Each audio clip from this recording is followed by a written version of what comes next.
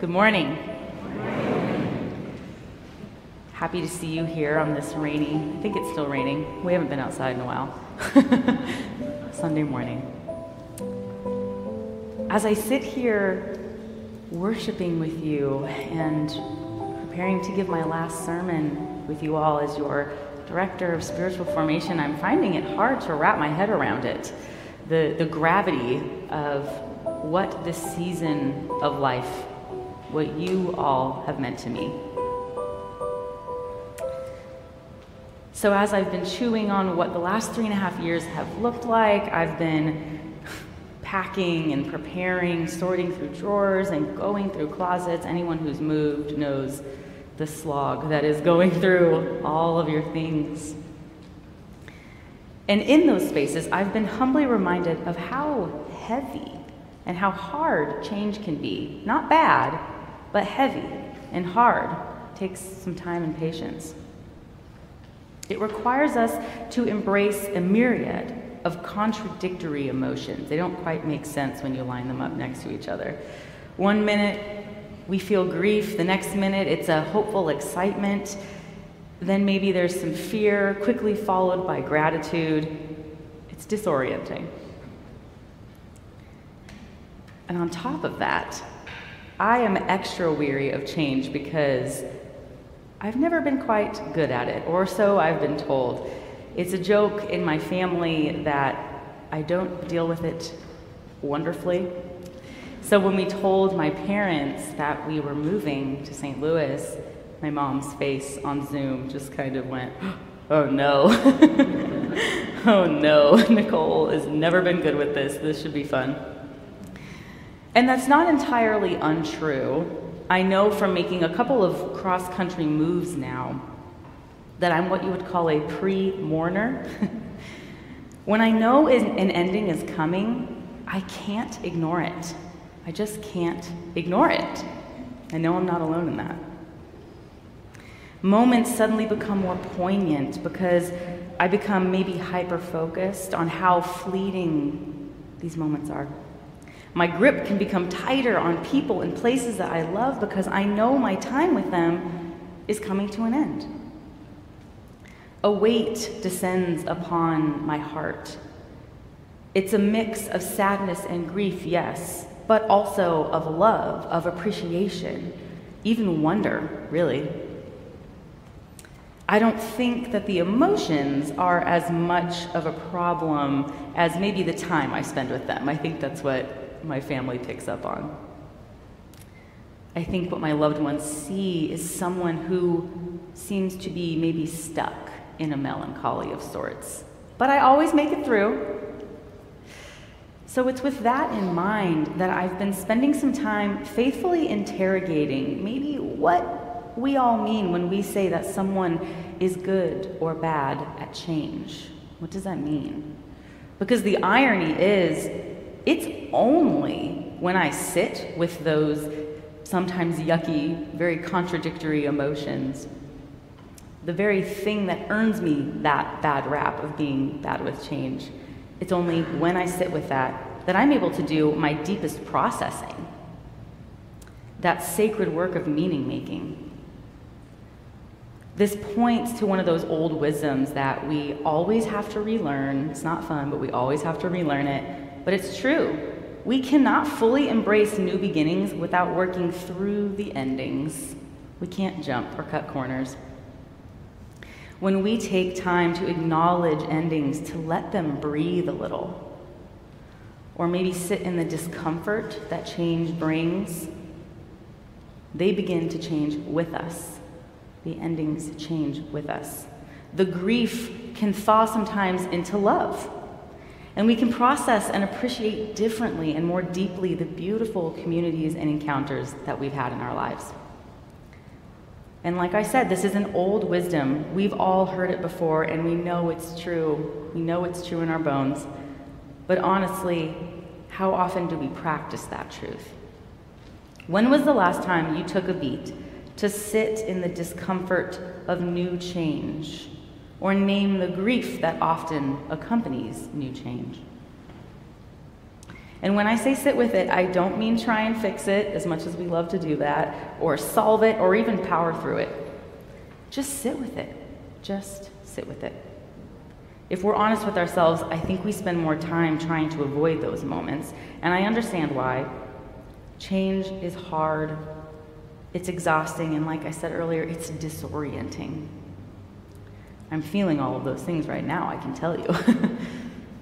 Change requires us to brush elbows a little bit with what we do not know and what we cannot control.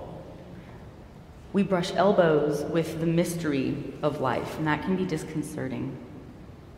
Not always, but often change can mean starting over. And if you've ever started over at a new school or in a new city, you know how scary that can be.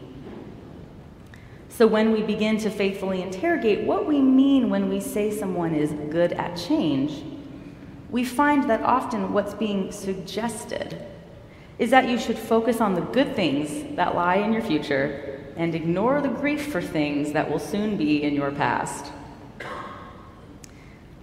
For some things that might work, maybe, but with things like grief and seasons of life, we cannot cherry pick what we feel. It's a package deal. And the truth is, if we really choose to not interact with that grief, then we're also choosing not to interact with love, because they're two sides of the same coin. To feel grief means you have felt love, and to experience love is really the whole point of what we're doing here, isn't it? It's the whole point of who Jesus calls us to be.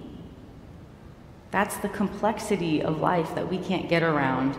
It's the complexity of Easter, life and death, grief and love. And we see that complexity in our text today. In the Luke text specifically, we pick up right on the heels of Easter morning, mere hours later. We're on the road from Jerusalem, headed for Emmaus, following two people who are journeying home on the afternoon of Jesus' resurrection. They haven't seen the empty tomb for themselves, but they've heard a weird rumor going around that the tomb of Jesus, their prophet and Messiah, is empty. And while that might cue us to choruses of hallelujah and Easter egg hunts on the roof, them not so much. They're having a hard time with it. We can't forget or separate that they just watched Jesus be tortured and crucified not 3 days before. That is not an ending that can be ignored. It's not an ending that can be fixed. The resurrection they have yet to understand will bring them a new beginning, but it will not erase that experience. They are smack dab in the middle of grief, confusion, and disappointment, and it needs some time to breathe. Unlike us, they did not get a chance to pre-mourn over the 40 days of Lent. They just got Holy Week. Can you imagine if that's all we got? So they still need time to sit with it, to sit with this weird new reality. In their confused and grief-stricken state, we hear them say, "We had hoped that he was the one to redeem Israel." And I love that we get to hear this because it's such a vulnerable moment that really encapsulates that complexity of what they must be feeling. They're naming it. We had hoped. We are confused. We are sad. They aren't trying to fix it. They aren't trying to fight it. They're just owning the heartbreak and the confusion. And with an ending that fresh, that's all you can really do. It's only after they have given voice to their grief that Jesus takes a breath and, beginning with Moses and all the prophets, starts to patiently walk through the scriptures with them. Jesus feels very motherly here to me. It reminds me of when my parents would help my sister and I with homework after school. You can all harken back to those days. We would get so tired and frustrated sometimes with what we were learning, kind of hit that wall, right? And I can just I remember it now. My parents would take a breath and say, okay, let's go back to the beginning. It's that old wisdom on a micro level. They knew we needed a minute to just sit with it. It was too much. No forcing anything was going to get us anywhere. We needed to sit. We needed to sit with it. We needed to retrace our steps. We needed to acknowledge where we had started, and the new things would begin to make more sense with time. And as an aside, it bothers me that most translations of verse 25, you'll see in your text, translate the Greek word anaiatos as foolish. Foolish, Jesus says. And I don't like it because that word feels very shamey. There's a shame-forward connotation that we feel when someone calls us a fool or foolish. And I don't quite think that's what's happening here. It's at least not very motherly, or maybe it is, I don't know. But really, the heart of what that word means is just not understanding. Jesus is saying, you don't understand. You are not understanding. And to be fair, it has been thousands of years, and we still argue about what really happened at the resurrection. So I think we'd be fools to call those people foolish after just a few hours of processing. But either way, whether or not Jesus was being snippy, the translation was weird, the important piece is that he showed up. Their grief, their inability to stay positive, did not hinder Jesus in any way from meeting them in that moment on their journey. And what's more is that Jesus stays. He stays with them. He could have left, vanished to go see some friends in the upper room. He stays. He could have argued his case, maybe, but he just stays. I think Jesus could see how much grief and change they were already digesting. You can see it on people's faces sometimes when they're overwhelmed with something. He knew what they needed. He knew that they couldn't fully embrace this new beginning without spending some time working through this traumatic ending. Who knows how many hours they spent on the road together? I imagine Jesus walking alongside them slowly, telling them stories, maybe giving them space, some space to process, maybe to ask questions, to cry, to laugh. And eventually, hours later, as the sun begins to set and they draw near to their village, they find themselves feeling a little bit of joy, not just grief, unexpected pieces of hope within their despair. By just showing up and giving them a safe space to breathe and be vulnerable, Jesus shows them how to begin to heal, how to marry the ending with the beginning. This is the sacred work of showing up. And what's great is that the story doesn't end there. It could. Jesus stays with them into the night, doing what Jesus does best, eating and drinking. Gotta love him for it.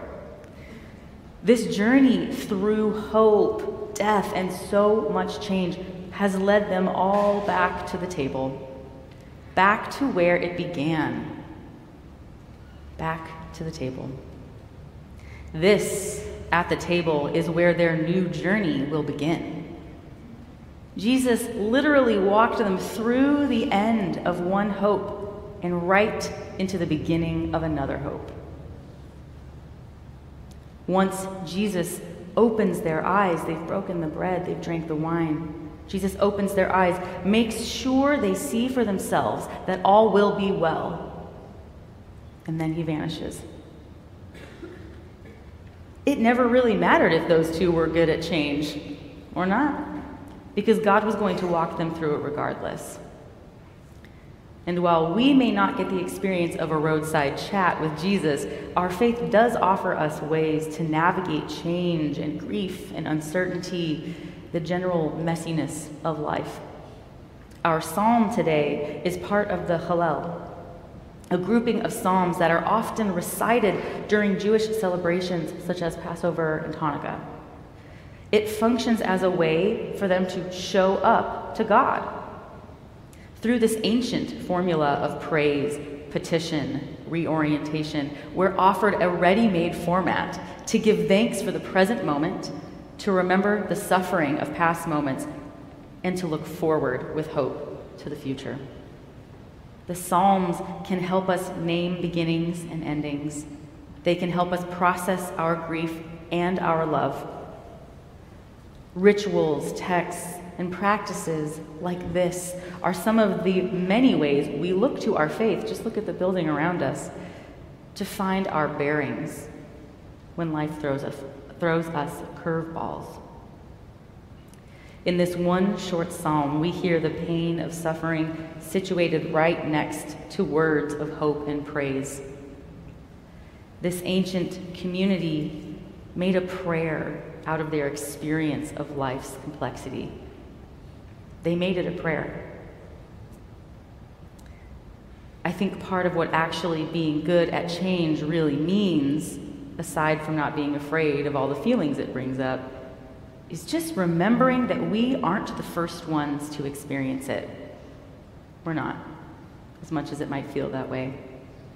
Our entire Bible is basically a compilation of stories of how people coped with change. Whether it was exile, floods, unexpected babies, or the resurrection of Christ, these words, our scriptures, give witness to a community that chose to come together and face that change head on. We now get to be the lucky recipients of those rich traditions and words that have since come out of that community. So while the verdict is still out on how I process endings and beginnings, I stand here in front of you confident that God will and already is meeting me on this journey, just as God is meeting you on yours. Maybe Jesus and I will sit for a while and cry, or maybe we'll be giddy with excitement over having a dishwasher finally after 4 years without one. Thank you. Thank you. But I'd like to think he would. But either way, it's just about showing up and journeying together. That's what it's about. Our journey through life and with God is not meant to be done alone, and it is most definitely not meant to only be an intellectual exercise. Just like on the road to Emmaus, when we show up authentically and vulnerably for each other and for ourselves, offering the gift of our time and presence, that is when we practice incarnational faith. That's what that word means.